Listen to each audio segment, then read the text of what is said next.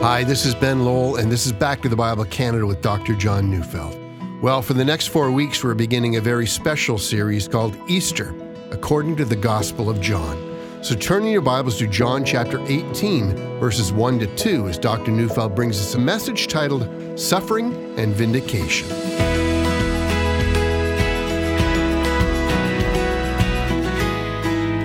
I have, I fear, been fighting a losing battle for many years now. See, I've observed that during my lifetime living in North America, the evangelical church has made Christmas the highlight of the year. Pentecost has passed into nothing, not celebrated at all. And as for Easter, I have noticed many evangelical churches have but 1 week of a very subdued celebration. Some churches no longer celebrate Palm Sunday. Still others only have an Easter Sunday. That's it.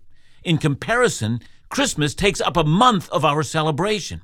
You'd have to forgive the outsider for concluding that it's the birth of Jesus and not his death and resurrection that captures the imagination of the contemporary church.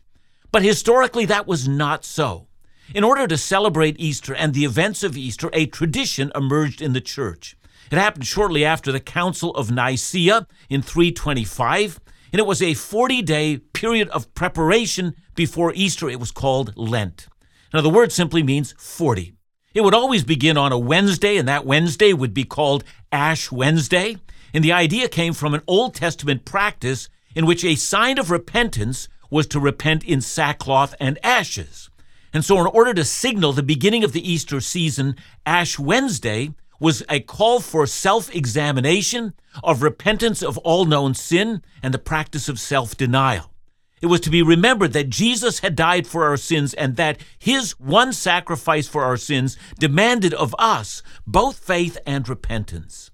And then the 40-day preparation for Easter was to be a time of great seriousness, one of fasting and putting aside of all things that were displeasing to Christ. But it was also a time of great joy. God's people were called upon to daily remember the atoning substitutional death of our Lord for our sins, as well as his glorious resurrection and the hope of our own resurrection.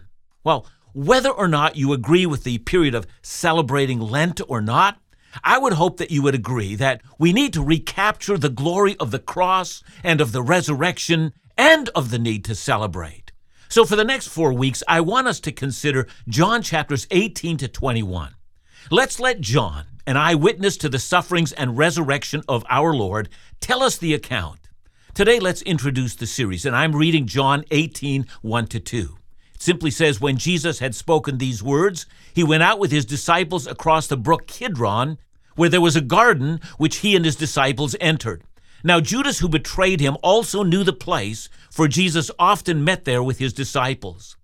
The words that are referred to in chapter 18, that is, when Jesus had spoken these words, those words were all the words that Christ spoke in the upper room. So they included the words of Passover, when he announced that the Passover bread was his body, the cup was his blood poured out for them. They would have included his words that one of them would betray him. They included his high priestly prayer in which they watched as he poured out his soul to God for his disciples. And they included his startling words that before the night was over, all of them would desert him.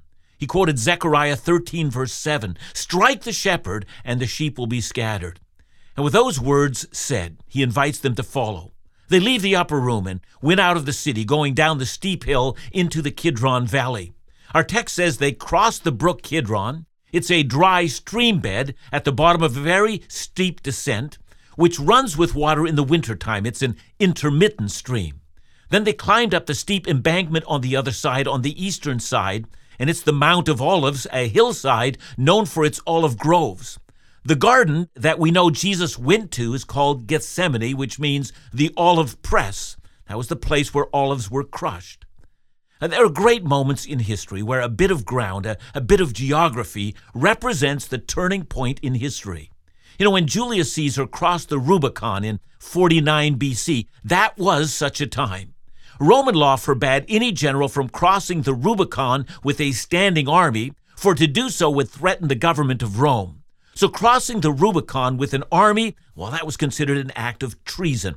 When Caesar crossed, the die was cast. He would either be executed for this act or triumph over the Senate, and then change history. Well, Jesus crossing the Kidron is just such a moment.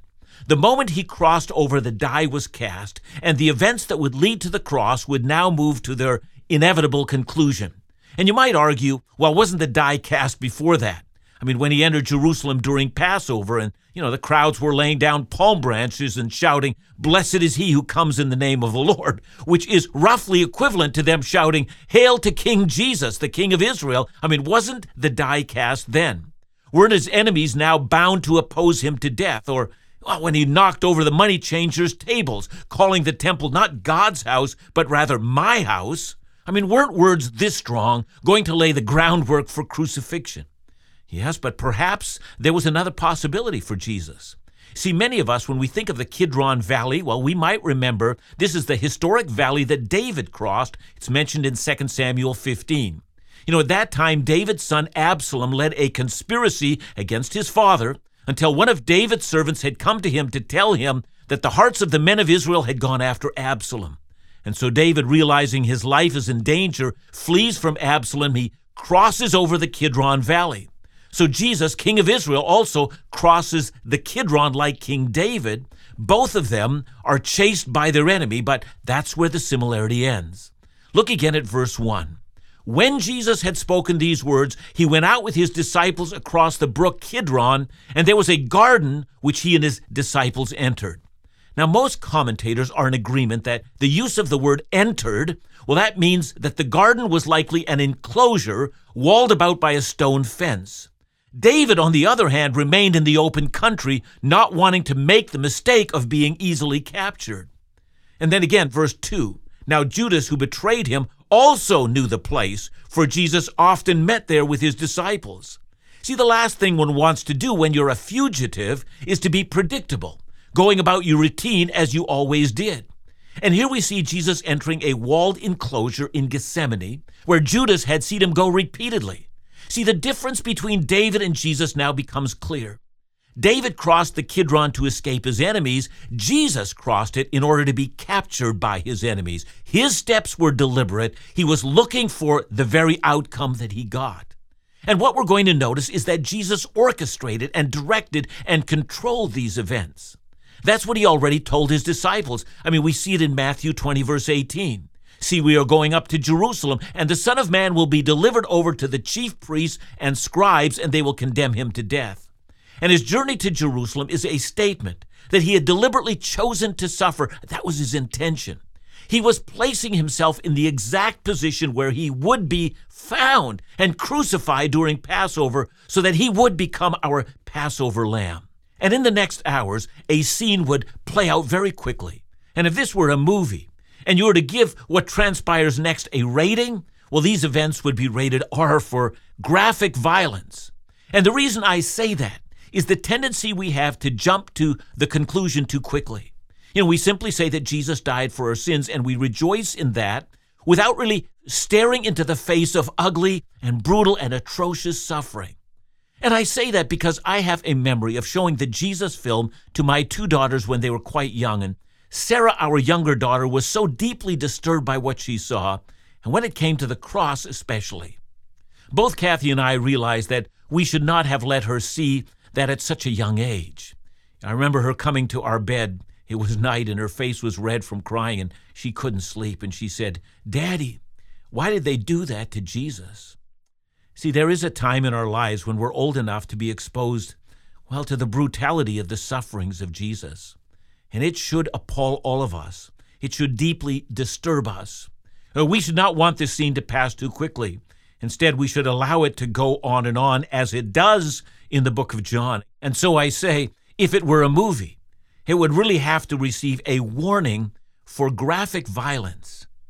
And yet, it is necessary for us to stare at the violence of the sufferings of our Lord. It is necessary, for if we do not do it, if we turn away from it, for it's shocking and it's ugly, and if we do that, we will never see what our sins demand, what our sins deserve, and what great love there is for us in the sufferings of Christ. For Jesus really did suffer for us. So I beg you, do not turn away. During this Easter season, face the sufferings of Christ straight on. Let it impact your soul. even though it disturbs you, meditate on these things so that you might understand the great love of Christ for us who are lost and in sin.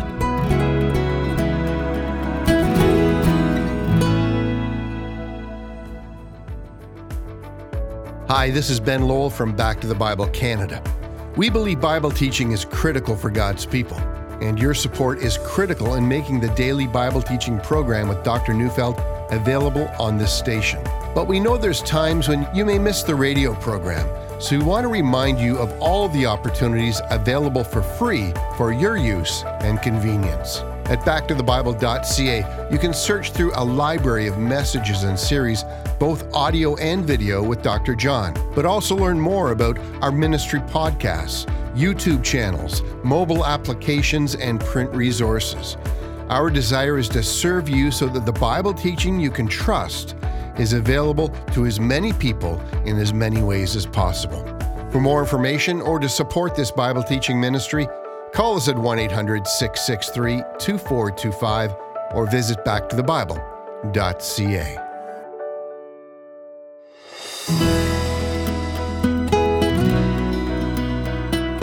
In order to understand these events, let's just remember the background. The action begins on Thursday afternoon. Probably from about 3 to 5 that afternoon, Jesus would have sent 2 of his disciples to the temple to slaughter the Passover lamb, as it was the custom for some out of each family to slaughter the lamb for the entire family. In the time of Jesus, men representing their family or group would be allowed to go into the temple courts. Each man, not the priest, would slaughter his own lamb, while the event was announced by priests who would be blowing trumpets. Priests stood in rows between the court where the lambs were slaughtered and the altar, holding silver and gold bowls. The first priest in each row would catch the blood of the lamb whose throat was being slit and then pass the bowl now filled with blood to the next priest and then on down the row. At the same time, they would be passing up empty bowls so that they were constantly interchanging blood-filled bowls with empty bowls. The last priest next to the altar would then throw the sacrificial blood against the base of the altar. Now, how many lambs would be slaughtered? Now, if you believe the Jewish historian Josephus, well, he was born shortly after the time of Jesus. Well, Josephus claims that at one time, more than 250,000 lambs were slain, and hence there was an immense amount of blood running like a river from the altar. Where did all that blood go? Well, according to Kent Hughes, a drain ran down from the temple altar down into the Kidron Valley, which was, as we have seen, a dry riverbank. It carried water mainly in January. So when Jesus crossed the Kidron Valley on Thursday night, it would have been running red with blood. And no doubt, they got their blood on their feet, as this already set the stage for the horror that was about to unfold. And what follows next are 5 separate scenes. Scene 1 has Jesus in Gethsemane, and there he waits the arrival of Judas and soldiers with him. And while he waits, he prays, and drops of blood are pouring out from his forehead. Such is the stress that this has on his life. And Judas finally enters, and Peter draws his sword, and Jesus is taken away. Scene 2 is what we would call the Jewish trial, the highly illegal procedure. None of the Jews understood how quickly they would catch Jesus, and they were caught completely off guard and realized they must execute Jesus now before the Sabbath. And so they call a hasty trial, and it takes a little while to arrange things. So in phase 1 of the Jewish trial, they drag Jesus before a man named Annas. He's the father-in-law of Caiaphas, the high priest. And Annas quickly determines that the charges against Jesus are sufficient to warrant an official trial. Then in phase 2 of the Jewish trial, Jesus is dragged in the night before the high priest. And here's where it becomes violent. They're striking him with fists during the trial, trying to soften him up. Meanwhile, Peter is outside denying him.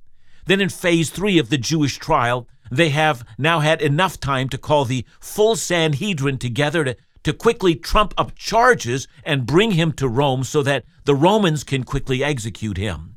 Friday morning breaks and the Jewish leaders are ready. Scene 3 is now the Roman section of the trial.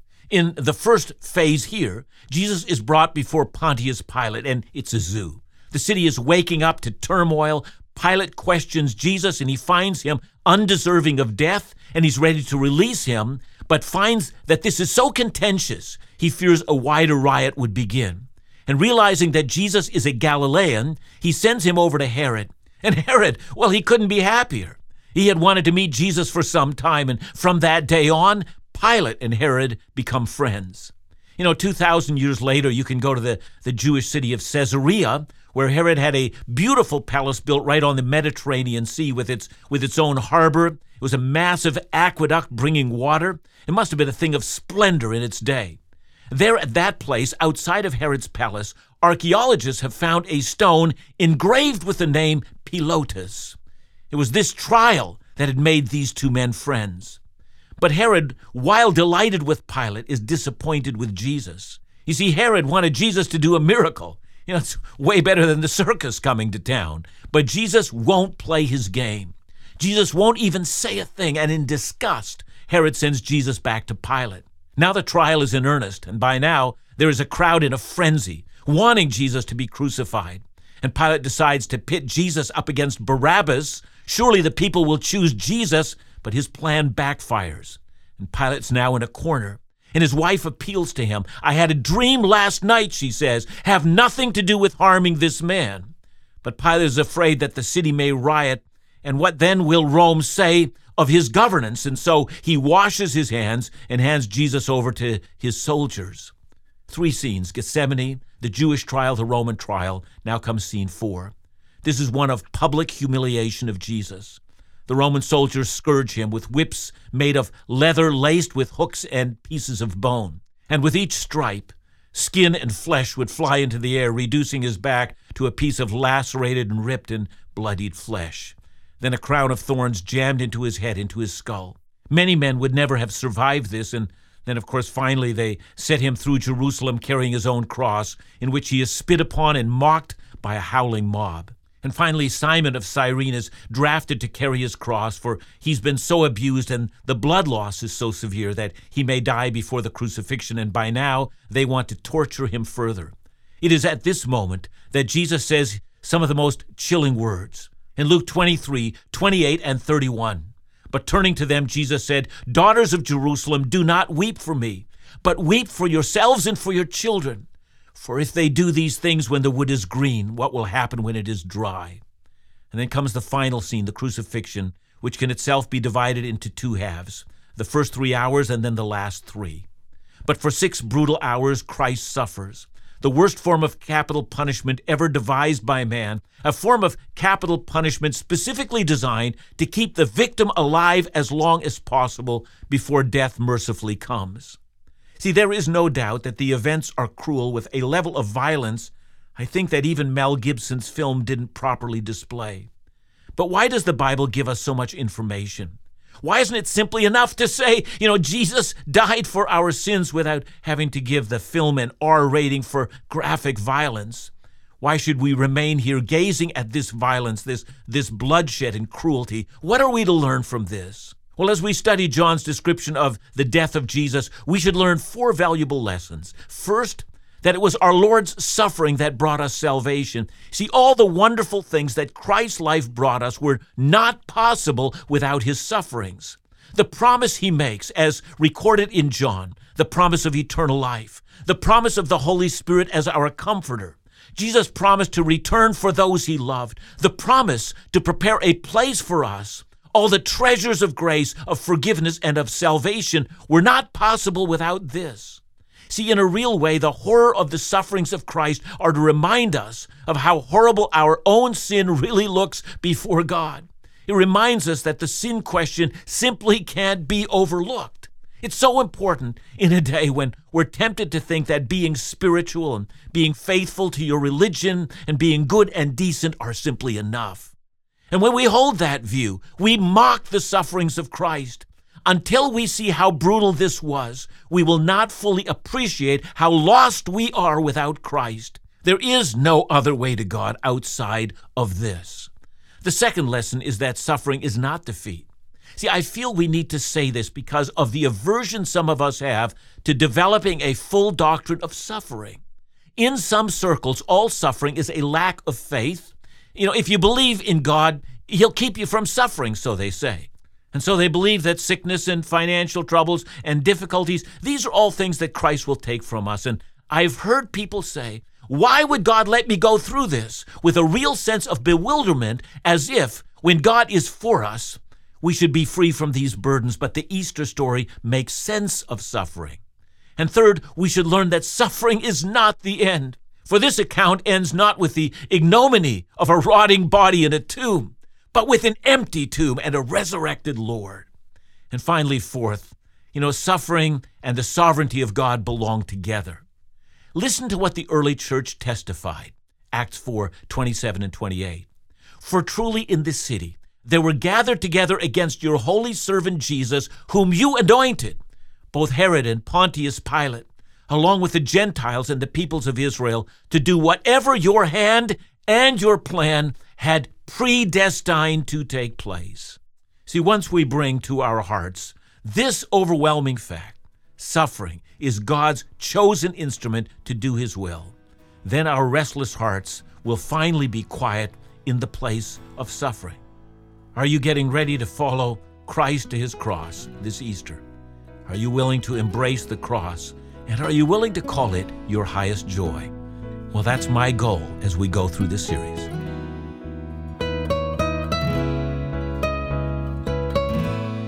Thanks for your message, John. Looking forward to the series.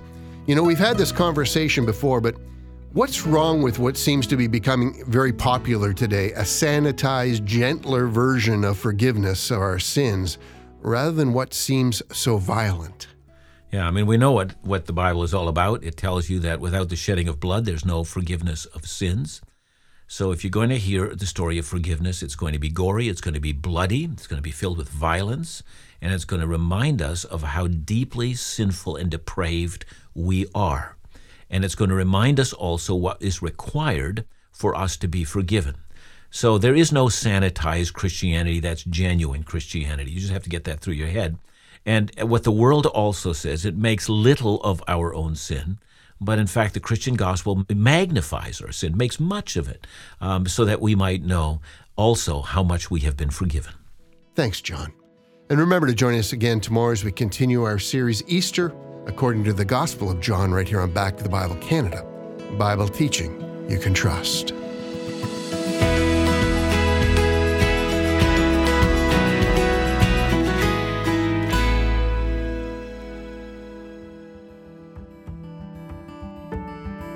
Every day we hear from listeners from right across the country, and your words of encouragement mean so much. Sean recently wrote, I often listen to Dr. John's Bible teaching while driving to work. It's given me great insights into God's message to His people. Back to the Bible Canada is indeed an inspiration. Well, we're so grateful for messages just like these, but they only happen because of your partnership in making Bible teaching you can trust available to as many people in as many places in as many ways as possible. One way we want to do that this month is by sending you our very new free combo CD series called Joy in Tough Times. 5 messages from Dr. John and 5 Laugh Again episodes to encourage you and to remind you of where confident joy is really found. So just call us today for your free copy of Joy in Tough Times by calling 1-800-663-2425 or by visiting backtothebible.ca.